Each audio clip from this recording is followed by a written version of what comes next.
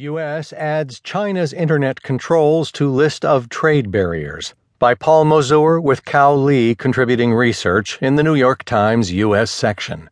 I'm Keith Sellenwright. China's notorious online controls have long been criticized as censorship by human rights groups, businesses, Chinese internet users, and others. Now they have earned a new label from the American government: trade barrier.